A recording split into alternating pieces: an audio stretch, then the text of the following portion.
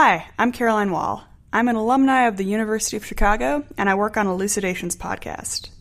Utilitarianism, an ethical framework that deems actions good when they increase or maximize the amount of happiness in the world, has abundant opposition in the 21st century.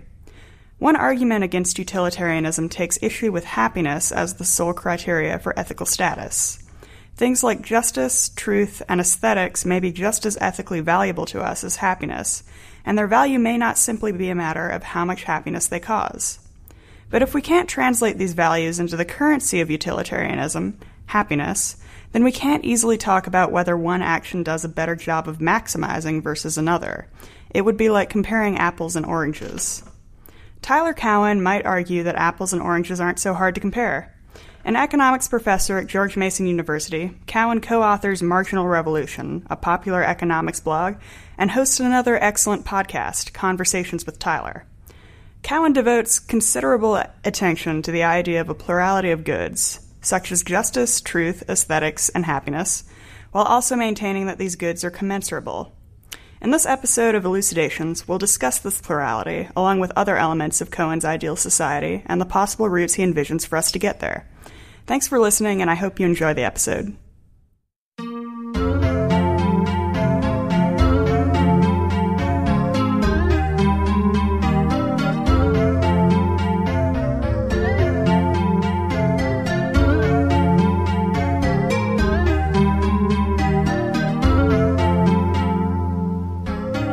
Hello and welcome to Elucidations.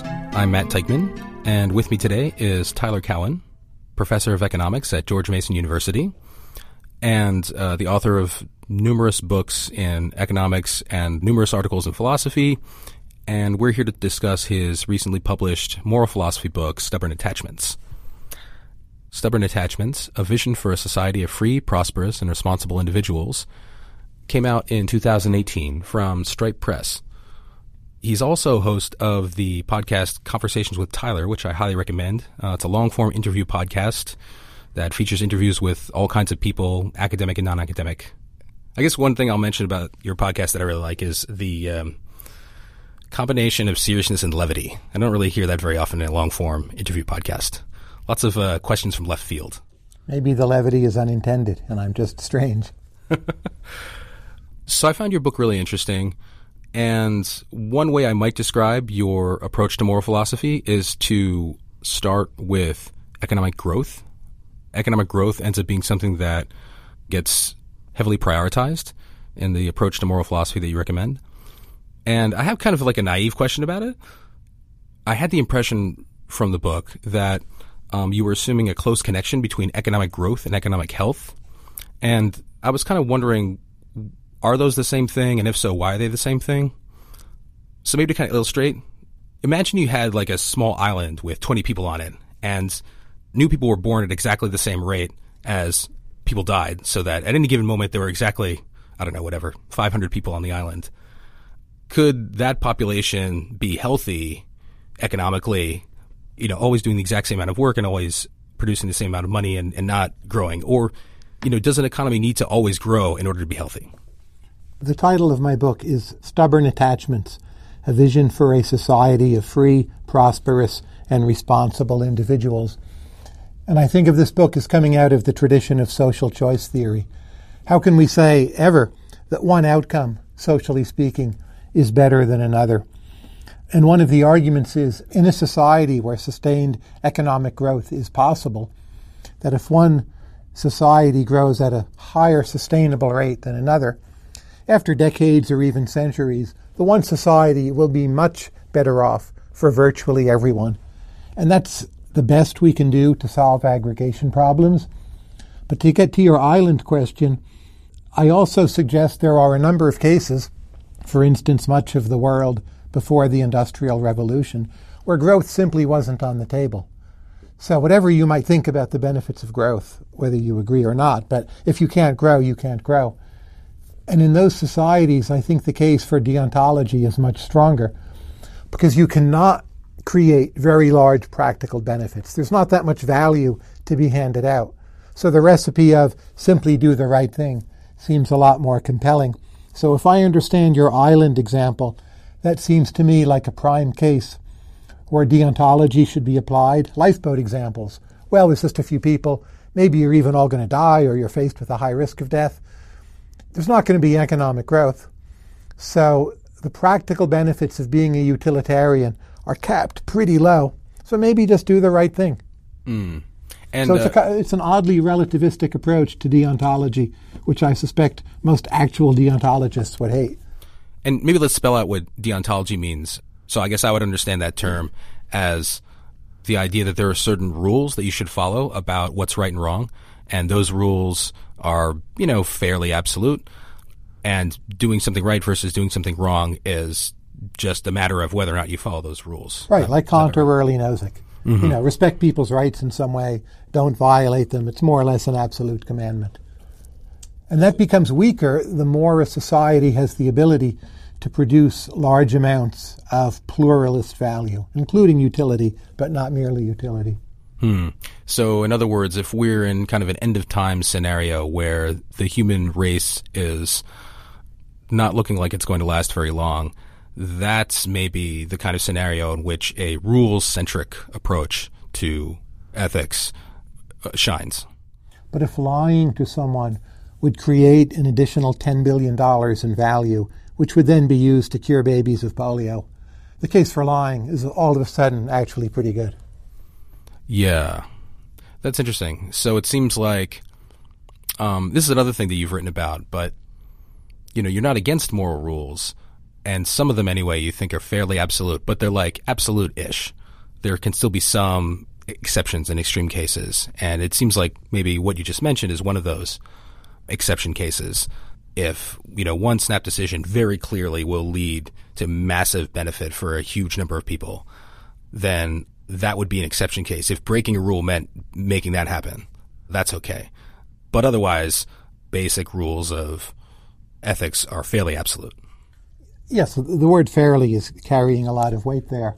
So if you think of ethics as making sense within some sphere, within some background, some set of suppositions, and one of those suppositions is simply that humans or other sentient beings exist, you can then think within that context some rules are quite absolute. But if you needed to engage in a mass rights violation just to save the entire world, without which there would in essence be no ethics, then it becomes permissible at those margins to do even the most horrible things if the alternative is, complete extinction of all meaningful life. Right. And I guess you might think that's kind of a safe backdoor or a safe exception case, because how often are we really in that situation where both the future of the human race is under immediate threat and some simple quick action will definitely lead to saving it? That doesn't happen very often. So we can feel pretty comfortable that we're going to follow the rules almost all the time. Yes, but if you think of, say, drafting large numbers of young men to fight the Nazis for World War II, that's a pretty coercive thing to do. But there you have a case. The world was not literally, physically going to go poof, but the stakes were so high. I would say you're in a position where a rights violation of that magnitude has a pretty good justification. Oh, that's interesting. Mm-hmm. Of the world as we know it was actually in danger, like the Nazis and Axis powers, like they could have won. I wonder whether there's a risk of future conflicts being kind of like marketed as being World War II-like in order to coerce people unjustly. And this is done all the time, of course, so the second war against Saddam. So there could be a Straussian argument for not talking too loudly about the exceptions, because on average they are likely to be abused for public choice reasons. But nonetheless, if we're just stepping back in a philosopher king kind of way and asking, is this an exception? I think we should grant that it is. But step quietly with your exceptions. If you think on net rules are under-followed rather than over-followed, which at the social level certainly is my view. And what are some examples of some of these moral rules that you think people should generally follow? We mentioned don't lie. We mentioned... I wouldn't even put don't lie on my list. Okay. Yeah, what is on your list? That may be a good prudential rule. I would endorse it, but it's not on my list in the book. The absolute human rights in my book are very basic, simple things. Don't kill innocent people. Don't torture innocent people. And it's a very short list. It's not like the UN Declaration of Human Rights, where it goes on for dozens of pages. Right. Makes all kinds of anachronistic assumptions about what a human life is. Right. And you have a right to a toilet. Well, it's wonderful when people can use toilets. Yeah. But I don't think it makes sense in the metaphysical sense to have a right to a toilet. Right. But maybe, maybe the right not to be tortured, it's hard to see how that isn't going to be eternal or something. Right. Killed and tortured of innocent people. Yeah. A separate issue, but I actually personally think that killing and torturing guilty people is problematic, but that's something I don't cover in the book at all. Right. It's easier to just sell people on the innocent victims case. Yeah, you'd really have to be out of your mind, I think, to deny that it's wrong to kill innocent people. But the doctrine of rights forfeiture we so take for granted in modern American society, but I think it's actually pretty hard to justify. And what's the doctrine of rights forfeiture? Well, if you murder someone, you forfeit your rights, and we can, in essence, do almost anything we want with you. We can put you in solitary confinement, prison for life, we can execute you. Right. I recognize there's a practical problem of needing to deal with violent individuals. Yeah. But it's not obvious to me that they lose their rights just because they did something very, very wrong. Right. And certainly we'd want to take the details on a case-by-case basis, but there certainly seem to be at least some cases where you wonder whether it's motivated really by the desire to protect ordinary citizens from crime rather than something like sadism. Or even deterrence, which again is taken for granted to be an acceptable motive. But you could hang up the innocent man to deter the potentially guilty, and that's right. morally unjust. So to punish the guilty for reasons of deterrence, I also find problematic. Yeah, I'm definitely sympathetic to that. So the question that I still have about economic growth is the fact that economic growth is something we should aim for contingent on the population always growing as well? Is that why economic growth needs to happen, because we're just getting bigger and bigger as a population? I think a larger human population, all other things equal, is clearly better than a smaller human population. But say you had a nation with more or less constant population, and many countries in the world are like that. England and France are slightly above replacement level, but they're pretty close to constant. It's hard to calibrate it exactly, right? Yes. But if they grow, say, 3% a year rather than 2% a year, over the course of 100 years, you'll have a very different society. And I think the argument holds for constant or even shrinking population cases as well. It's harder to grow with a shrinking population. So that's one reason to favor a growing population. So paying the bills of your government becomes harder if your total fertility rate is 1.2, or in South Korea, I think it's now even below 1. That's arguably their largest problem. But wouldn't a smaller population incur fewer costs for the government, or does it not work like that? Well, usually the way you get to a smaller population is to have a lower birth rate and a lot of aging. So if you think of old people on net as receiving transfers, and if you have fewer young people, you're going to have a high level of taxes, your most talented individuals wanting to leave, a lot of money spent maintaining people, relatively less spent on innovating. And if you could have the same societies with higher birth rates, I think they would do better by virtually everyone, not just the new people who get born. You can get into all sorts of Parfitian dilemmas, but just society as a whole will be more dynamic, more positive, have more space to explore new ideas. Doing something like, say, sending people to the moon is unlikely to happen in a society of declining population. Right. And maybe it eventually even literally be necessary if the population gets big enough. I don't know. Or maybe into the sea. I don't know. One of those places. Nevada's still pretty empty, though, right? In rural Nevada, it's not all radioactive. We'll start with Nevada and then proceed from there. So another interesting notion that you have in your book, you call Wealth Plus, which is, I think of it as more of like, it's similar to measuring the gross domestic product of a country, but then you're also looking at other stuff too, so it's a little more qualitative. But so what exactly is the difference between wealth and what you call Wealth Plus? Well, when I argue for maximizing the rate of sustainable economic growth, I don't exactly mean GDP. GDP picks up some critical elements of economic growth, but it's missing a number of important things. So the value of the environment is often misrepresented in GDP as we use it. The value of household production, as economists call it, work that people do at home that's not compensated in the marketplace, is missing.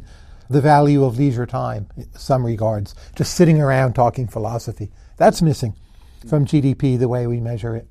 And indeed, I feel people often act like those are in conflict, like sitting around enjoying yourself is hurting the economy. What we should all be doing is, busting our butts 24 hours a day or something. But leisure has value too. So if you properly count leisure into wealth, say some Western European nations will be somewhat wealthier than they otherwise appear. I would say that's a justified correction. Some Asian economies will be somewhat less wealthier than they might otherwise appear. Also, the environment is important. And for the most part, we know how to make these corrections. It's an interesting question why policymakers don't do it. But simply when I call for maximizing wealth, or what I call wealth plus, I mean wealth properly understood, not just the number you see in the newspaper as the rate of GDP growth, because that can be misleading. And is this a quantitative thing? Like, do you have a formula to calculate wealth plus, or is it just a general intuition that these things you mentioned, leisure time, good environment, are other things we also need to aim for besides just maximizing GDP? Economists already have methods of calculating for the values of these other goods. The environment is trickier just because uncertainty is so high.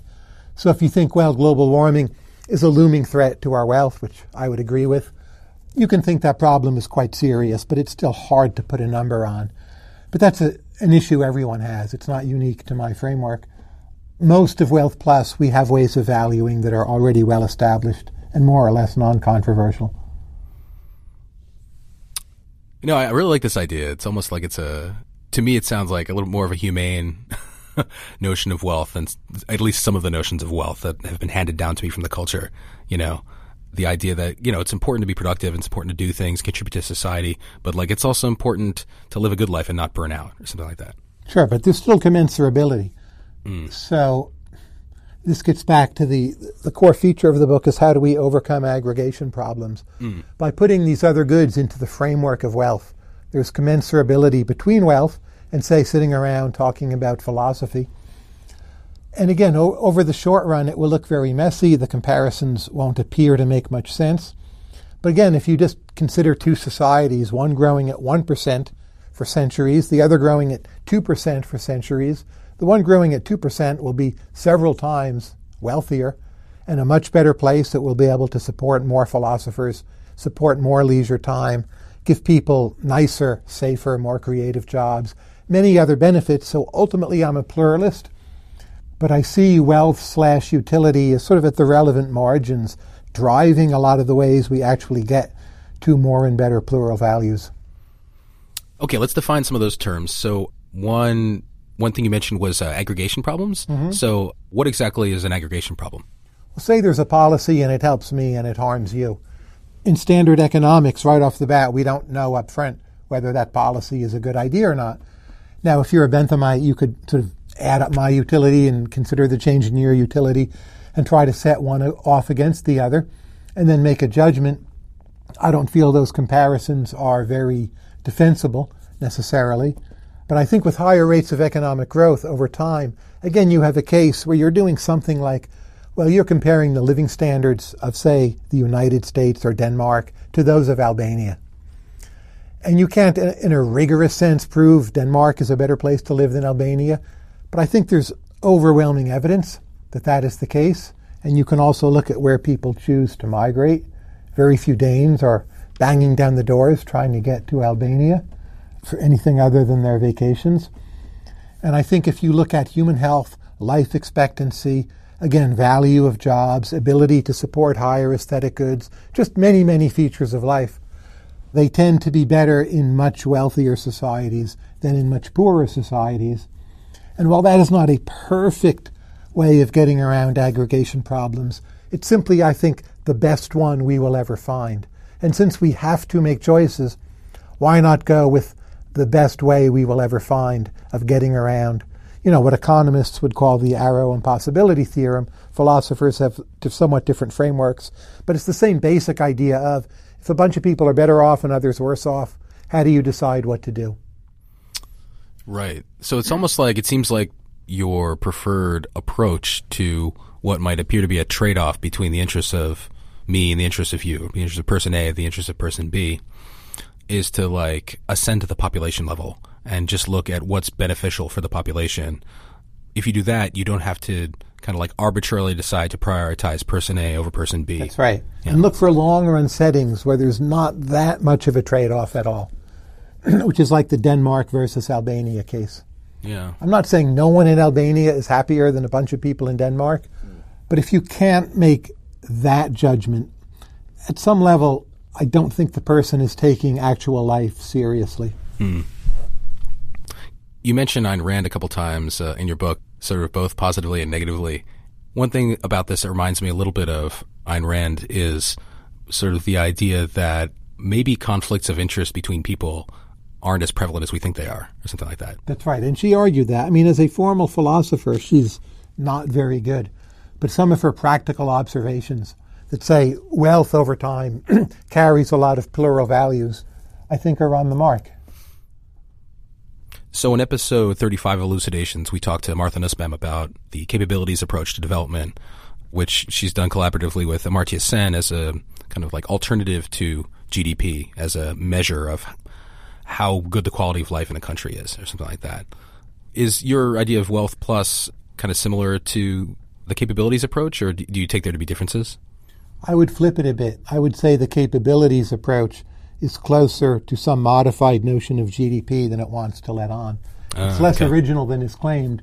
So if you're just comparing levels, you can say, well, we'll look at capabilities. People in Kerala, a part of India, their social indicators are pretty high. Their capabilities are better than their wealth alone might make it look. I mean, that's fine. But when you get into the issue of choices at the margin and commensurability, how do you trade capabilities off against each other? You then end up, I think you have to end up converting them into something like wealth or modified GDP to have commensurability. And people who push the capabilities approach, it's always levels, levels, levels, with a kind of moralizing tacked on. But if you're just hard-nosed and focus on trade-offs at the margin, commensurability, it's not really that different. I think it's been over-marketed, that idea. While I do sympathize with it, but it's not that different. Yeah, so maybe wealth plus is, capabilities turned up to 11 or something. More capabilities than capability. I don't know. Capabilities with commensurability, you could say. So another word you mentioned was pluralism, and I think that kind of means different things in different areas of philosophy, but so what do you mean by pluralism in the context of moral philosophy here? That there is a multiplicity of goods, maybe happiness or utility would count, both preference, satisfaction, and felicity in the Benthamite sense. But aesthetics may have some kind of independent value above and beyond their contribution to happiness. Some notion of justice is relevant. Everyone I've actually met, no matter how they describe their supposed philosophic position, I'm a utilitarian, I'm a deontologist, they all, in my view, turn out to be pluralists. So when you ask them, how do you make different notions of utility commensurable with each other, they'll sneak in some kind of implicit pluralism. You know, Socrates versus the pig, there's other value judgments in there. You ask Kantians, how do you make trade-offs at the margin, which is, to a deontologist, an embarrassing question. Like, okay, rights violations are absolutely wrong, but does that mean you spend 100% of GDP on the police force? Well, no, we don't do that. But then they're back to needing a notion of commensurability and collapses a bit into pluralism. So I'm just upfront about a framework that I think virtually everyone shares. I don't pretend to know like the true content of the actual fully realized pluralist bundle. It just seems to me ethics is complex, that differences of perspective have so persisted across intelligent, very well-meaning people for literally millennia. I think it has to mean there's this multiplicity of goods, and, you know, we should care about many of them. Yeah, so in other words, there isn't just one good that's the best possible good and which we should expend absolutely all of our resources aiming like only at that. It isn't like, well, making bagels is a great thing. Everybody agrees on that. But it isn't like making bagels is the one thing we should drop everything and prioritize above everything else. There is no one thing like that. Right, but you do want to look for what are the findable cases where the bunch of values we care about more or less co-move. Right. So then pluralism says, I'm not sure exactly what goes on that list of ultimate goods, but there's going to be more than one thing. And then we look for our best judgment about co-movement of the plural values. And on those cases, we can render a kind of judgment. Often there's not much co-movement, And in those cases, we should be fairly agnostic as to what's right or wrong. So I think it's fair to say that one of the main moves you make in your book is to say that we should care about future people and the lives of future people just as much as we care about the lives of presently living people. And that we sort of have an instinctive tendency to care more about the here and now than the future. Is that right? And, so like, why should we care just as much about future people as current people? As biological beings, we're impatient with our own lives. So we're programmed to have these intuitions that the here and now matters more. But when future joys, pains, or aesthetic values or justices arrive, they will not be any less real than those same values today. And the fact that we are impatient, say, to eat now or get some benefit now is not a moral justification for counting the more distant future for less, more generally. There are many other arguments you can make if you just think about Einsteinian physics, with the universe as a frozen four-dimensional block of space-time. What is the future depends on, the standpoint of the observer. But there's no moral reason in an Einsteinian framework why you should discount, say, for time any more than you should discount for space. Now, I would discount for the uncertainty of the future. That makes perfect sense. Yeah. But uncertainty of the future does not operate like length of time, right? It doesn't expand exponentially necessarily or generally. So if I'm going to take an act that means 50 years from now a current unborn will suffer severe pain, say I destroy the environment in some way, in the meantime, that person is not sitting around waiting, right? When the person is born and the pain comes, it will be the here and now to that person as much as the here and now is the here and now to us too. Right. Yeah, I think this dovetails in interesting ways with episode 97, where we talked to Megan Sullivan about what she calls time biases. And in that episode, she actually argues that it's irrational to prefer present benefits over future benefits. But I think she kind of had more in mind future benefits for the same person. That's right. But yeah, so this is sort of, again, doing kind of a similar thing, but at a population level. There's a few embedded questions in here. So the argument of my book requires only zero discounting for future and different people. That said, I also believe in zero discounting for oneself, though my arguments do not require that additional and stronger view. Embedded in this also, well, what about the Porphyrian distinction? The future you, is it somehow a different you metaphysically? I'm not sure there's a factual answer to that question, but nonetheless, nobody knows. Your future you is not exactly the same as you in any physical sense or even moral sense. So there's a way in which the decisions you make that influence your future self involve externalities, and that at least pushes us a bit toward a zero discount rate for yourself. But I think it's much easier to argue for a zero rate across people over time than to argue for a zero rate for a single person. I see. So where a zero rate for a single person would be, I should care exactly as much about what happens to 50-year-old Matt as I care about what happens to 35-year-old Matt. But here's, I think, the ambiguity with zero discounting for a single person. Say you are at least partly a preference satisfaction utilitarian. That it's not just happiness, but satisfying a preference matters. And say a person has a preference, well, they just want, the New York Knicks to win the NBA title in 2021. And for the Knicks to win the title in 2030 is somehow not good enough. You might say, well, that's an irrational preference. The Knicks winning in 2030 should be as good as for them to win in 2021. Tell it to the Knicks who don't win in 2020. They don't ever win, I know. Yeah. But once you're a preference utilitarian, it seems there's a lot of our preferences you can't justify at all. Like, why should you care about the Knicks? What's wrong with the Nets? What's wrong with the Blazers? But we don't dismiss preference utilitarian desires simply because the preference is ungrounded. So wanting the Knicks to win sooner rather than later, it might be totally ungrounded. But I'm not sure that's a general reason to dismiss a preference-based desire once we're counting preference-based desires at all. And that's why I think the zero discounting view within a life, it's not that easy to pin down in a, hard and fast way. Right. Whereas it is comparatively easy to say it's totally unfair to some child 30 years from now if they're born with a birth defect because I messed with the water supply. That's right, yeah. I think Parfit is the example of like future Tuesday indifference. What if you have funny preferences? You want good things to happen on Friday, bad things to happen on Tuesday. Well, is that justifiable? But again, most of our preferences are not justifiable in the sense that would be required. So you mentioned utilitarianism, and maybe this would be a good opportunity to go into, just generally what utilitarianism is, because I think one interesting thing that you do in your book is show how to make utilitarianism more palatable than it usually is to people. But let's back up first and say a little bit about what does a utilitarian think about good and bad?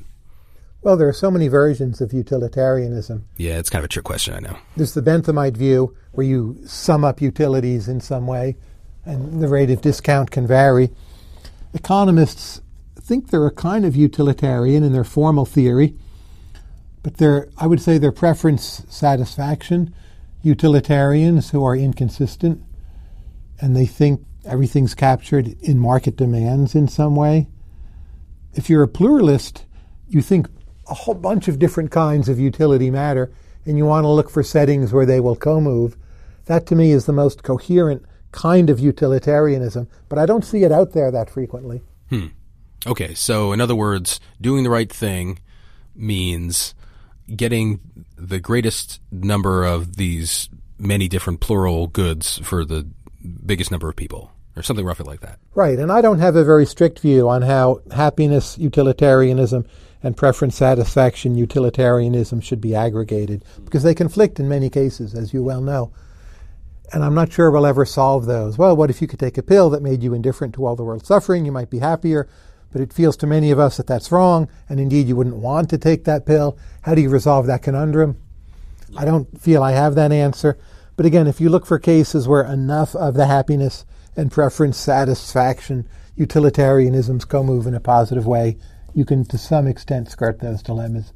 But anyway, the way you make utilitarianism more palatable is if you have a zero discount rate. The Bernard Williams conundrum isn't everyone obliged to run off and be a doctor to very poor people in Africa. Well, your actual obligation is to produce social value. Most, but not all people, will produce the most social value by working and being creative and being loyal to a free society and a wealthy economy. That will in turn do a lot to elevate poor individuals around the world. We've seen phenomenal catch-up growth in emerging economies over the last few decades. That's certainly more effective than everyone running off to poor countries to just be a doctor, is to have catch-up growth. But the wealthy nations do need to be wealthy. But nonetheless, at the margin, some people should run off and do public health work in, Africa, South Asia, wherever it may be. So I try to reframe that as a bit of a game theoretic problem. Not everyone should run off and fight malaria in poor countries, but some people should. Like most game theoretic problems, there's not a single correct solution. But you can argue that you should think of it in terms of a kind of randomized Nash equilibrium. The people who can do that at lowest cost are the ones who should do it. Those are the people who more or less are the ones who want to do it or find it rewarding. And the idea that people who find it rewarding to fight malaria in South Asia are the ones who should do it, and most of us shouldn't, that doesn't sound crazy, right? It's not this extreme obligation where you think utilitarianism is so inconsistent with common sense morality. So a zero discount rate, some economics, and a dose of game theory considerably bridge the gap between consequentialism / utilitarianism and common sense morality. And Parfit, in his later two books, he doesn't have that. Sidgwick, in a way, came closer to that. But I feel that's a missing insight in the current literature. People were too distracted by the wonderful rhetoric of Bernard Williams. But it's less of a problem than Williams thought.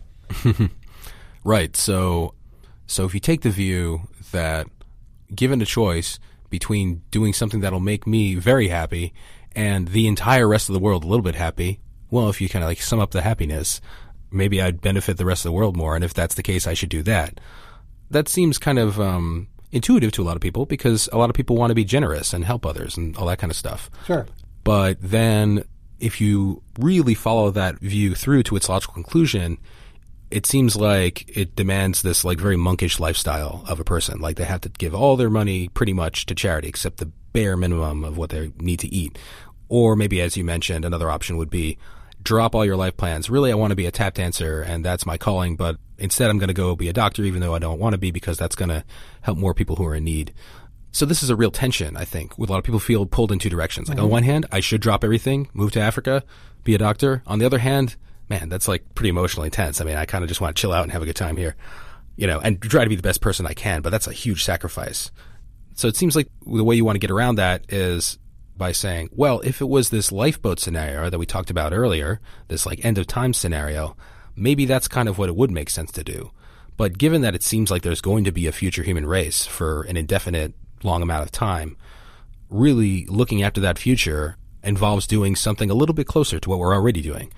There are maybe little adjustments we can make here and there, but it does not require everybody dropping everything and moving to Africa. Sure. Let's say, you're a programmer, you move to Seattle, you work for Microsoft, and you earn $350K a year, and you're just quote-unquote selfish. But you buy a lot of goods from China, South Korea, eventually other countries in the world. You're driving a phenomenal amount of economic growth. The biggest growth miracle the world has seen has come from export orientation, poorer countries exporting goods to wealthier countries, to mostly selfish consumers.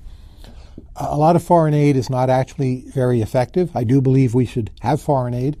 But the model of just being selfish and spending money on foreign goods very often drives more benevolence than anything else you can do. Yeah, I feel like people often don't talk about that much. When it comes to China, for example, like, a few generations ago, there was like mass starvation. And, look at everybody now, like the descendants of those people are now not starving. And they are in turn elevating poorer countries who are their neighbors, like Cambodia, or, One Belt, One Road. Yeah. So there's something cumulative about it that foreign aid often does not have. Yeah. The foreign aid I'm most optimistic about is foreign aid that tends to have cumulative ongoing benefits. So particular public health problems that lead to, say, malnutrition and lower IQs, which can set nations backward for very long periods of time. It seems to me foreign aid in those areas can be pretty effective. But a lot of foreign aid, again, is not. Charities have high overhead. A lot of the money is wasted. There's a philosopher, I don't think I want to out him on the podcast. Let's just call him Mitch. When Mitch was a grad student, he donated his entire graduate student stipend to charity pretty much. And he just squatted in the graduate student computer lab. And he did this because he was a committed hedonic utilitarian. He wanted to give the maximum number of people the maximum amount of pleasure. And it seemed to him that the best way to do that was to just give away his entire income. So it seems like what you were saying earlier is that the people that are kind of cut out to live that way in terms of emotional temperament or something, those are the people that should do it. But if we forget about just the here and now and look at in the long run, things will be much better for everybody if we divide up the self-sacrificing labor in that way. I do think at the margin we should definitely be more charitable. And I think it's also important that people live their philosophy in some way. So for my book, Stubborn Attachments, I donated all of the royalties to one poor family in rural Ethiopia. And I've been sending them money rather than receiving that money myself. And that's also part of the principles of the book, that economic growth, say having a successful book and selling some copies of it, that generates revenue. That can go to help poorer people. And yes, we should buy things from poor countries, but at the margin we should do more. And I'm trying to do more myself. So I think someone like Peter Singer, he is helpful and useful because most of his actual impact is at the margin. People are not en masse dropping their lives and running to poor countries to do whatever. I'm not even sure they would be very useful if they did, for the most part. Yeah. But some people can be. Yes. Yeah, it's funny. In a way, I feel like you and Peter Singer kind of end up in a similar place. His version is, well, we have this really difficult to meet ideal, and he himself admits, I can't actually live the way I think we should all live. But that doesn't mean we can't have it as the ideal and inch a little bit closer and closer to it. I think it seems like the difference with your approach is, well, actually, maybe we're a lot closer to the ideal than we think currently. And mine's a bit like Peter Singer without so much guilt. Like, right. Oh, you're only doing something at the margin. Yeah. Well, it depends what margin you're at, but, maybe that's fine. Like, yeah. There is a stipulation in the book that people are in some way obliged to be very productive. It's a broad notion of productivity, but saving and investing and working and trying to be creative, That's a strong obligation in my framework in a way that many people do actually find somewhat oppressive. But I'm fine with that. I'm completely willing to bite that bullet. So I think Americans as a whole, they spend too much, they don't save enough, that investment would drive more growth, for instance. They're not cosmopolitan enough at the relevant margins. A lot of people squander their talents, they don't work hard enough. So there are strong obligations in my framework, but they're more, you might say, Puritan in a way. That is sort of a question that I had while reading the book. As we mentioned earlier, you can get around some of these what we called aggregation problems by ascending to the population level. If we just look at what's good for the population in general, we can maybe not worry as much about how exactly are we going to resolve a trade-off between what this person wants and what this person wants when there's a conflict. But that sort of makes me wonder, like, how actionable the view is, or how, like, operationalizable the view is. You know, does it mean that I can't, as an individual person, decide to follow your program, but that rather, like, the American people have to collectively decide to follow your program? Or is there a way that your moral philosophy can, like, impact my personal decisions? I guess maybe investment is one thing you mentioned. Sure, I think that there is implicit advice for individuals, and it boils down to figuring out what you can do to best maximize your contribution to Wealth Plus, or this modified notion of GDP growth. There's not concrete advice in the sense of, like, you should be a carpenter, you should be a philosopher. That will depend on the facts of the case. But the notion that your real obligation at the margin is to work, save, and invest more. You know, be more creative if you can. Create jobs for other people if you're in a position to do so. And that replaces the Peter Singer-like imperative.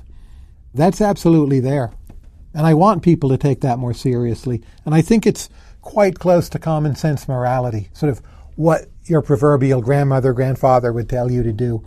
You know, work hard, get ahead, be loyal to your friends, have and raise a family.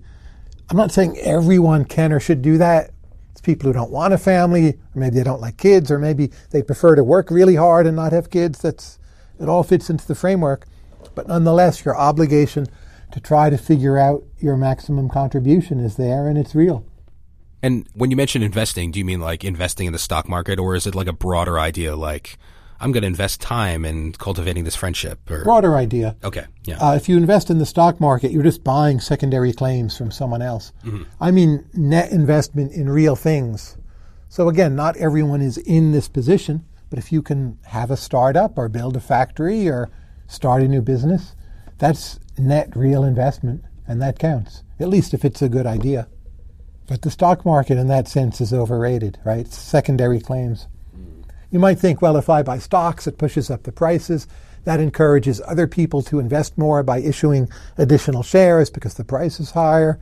I mean, maybe, but that's feeling somewhat tenuous to me. Yeah, it does seem like a complicated thing. Like, at some level, we need a lot of people active in the financial industry to keep the economy going, but it would be something weird if, like, literally everybody just did nothing but that. You know? Sure, yeah.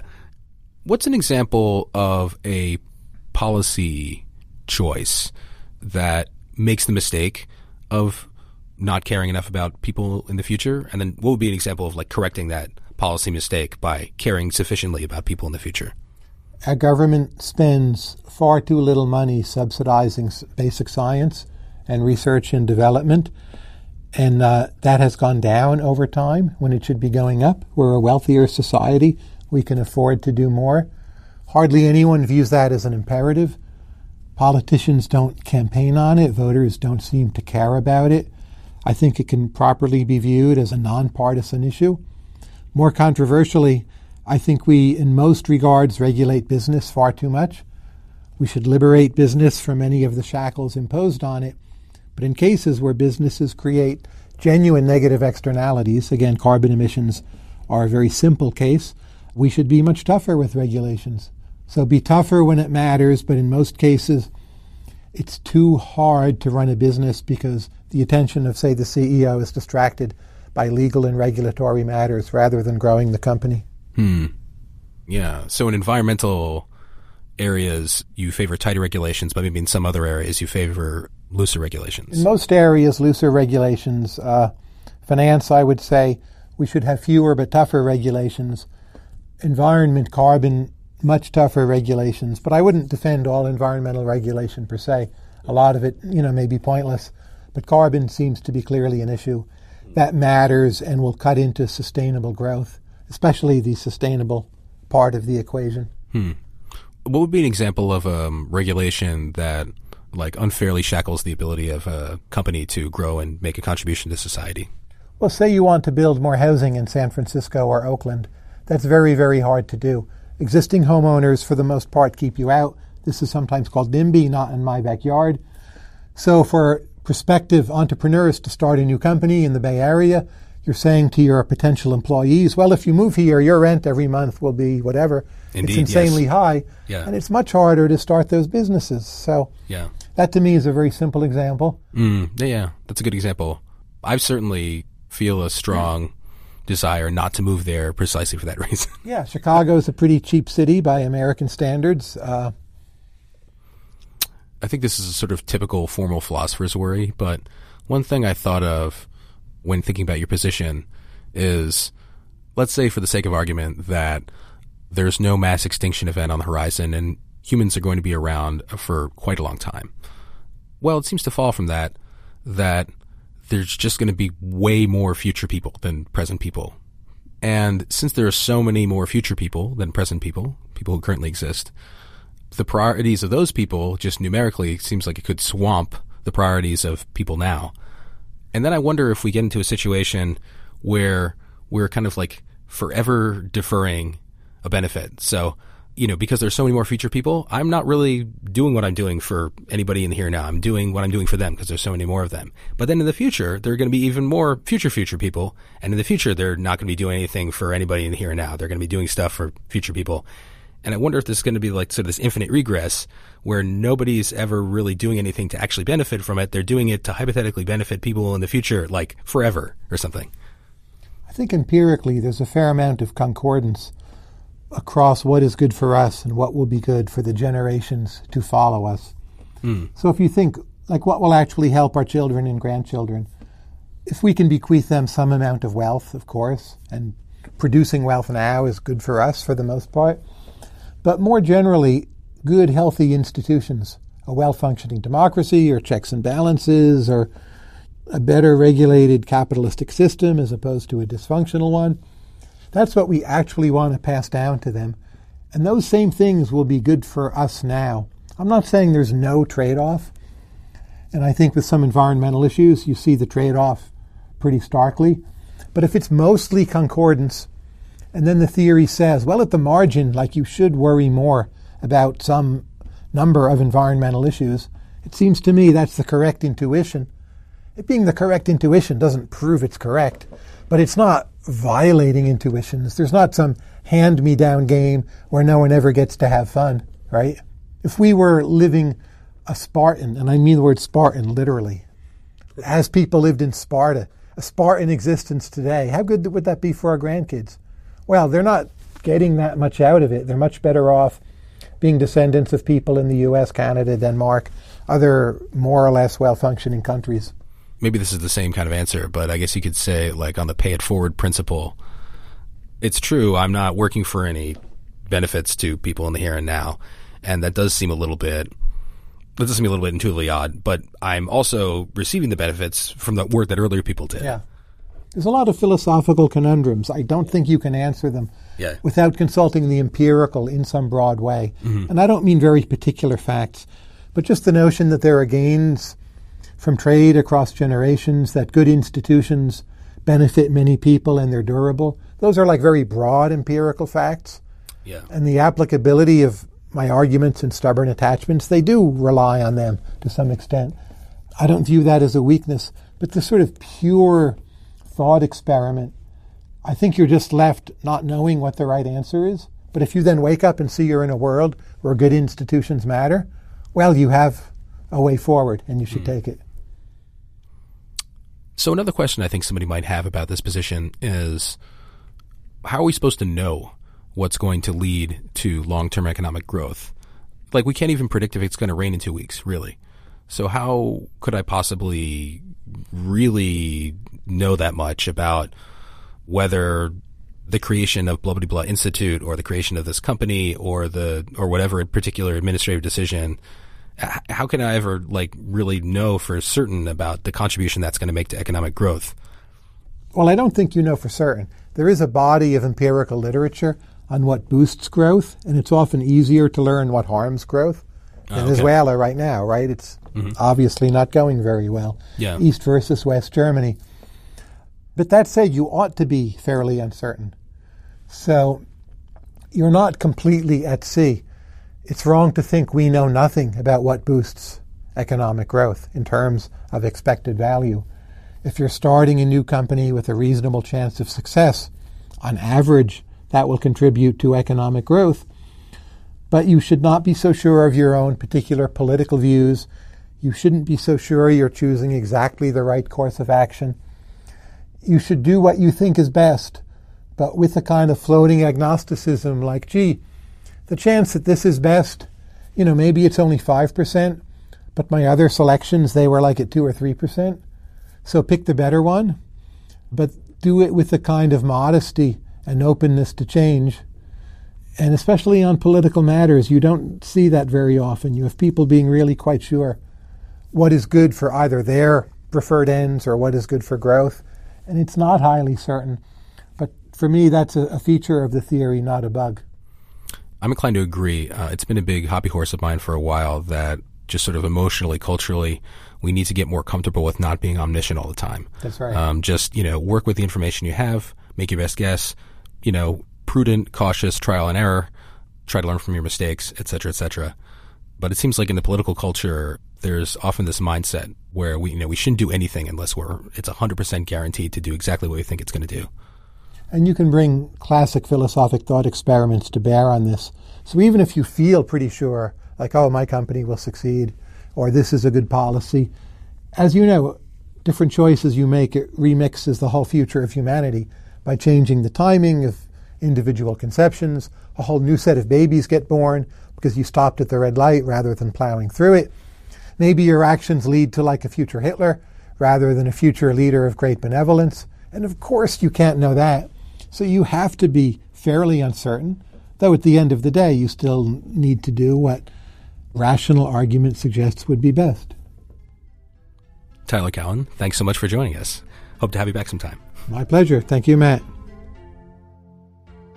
If you have any questions about today's episode, give us a holler on Twitter at @ElucidationsPod. And as always, you can post a comment to our blog at Lucian, that's Lucian, lucian.uchicago.edu/blogs/elucidations. On the blog, you can also explore our full back catalog of previous episodes. Thanks again for listening.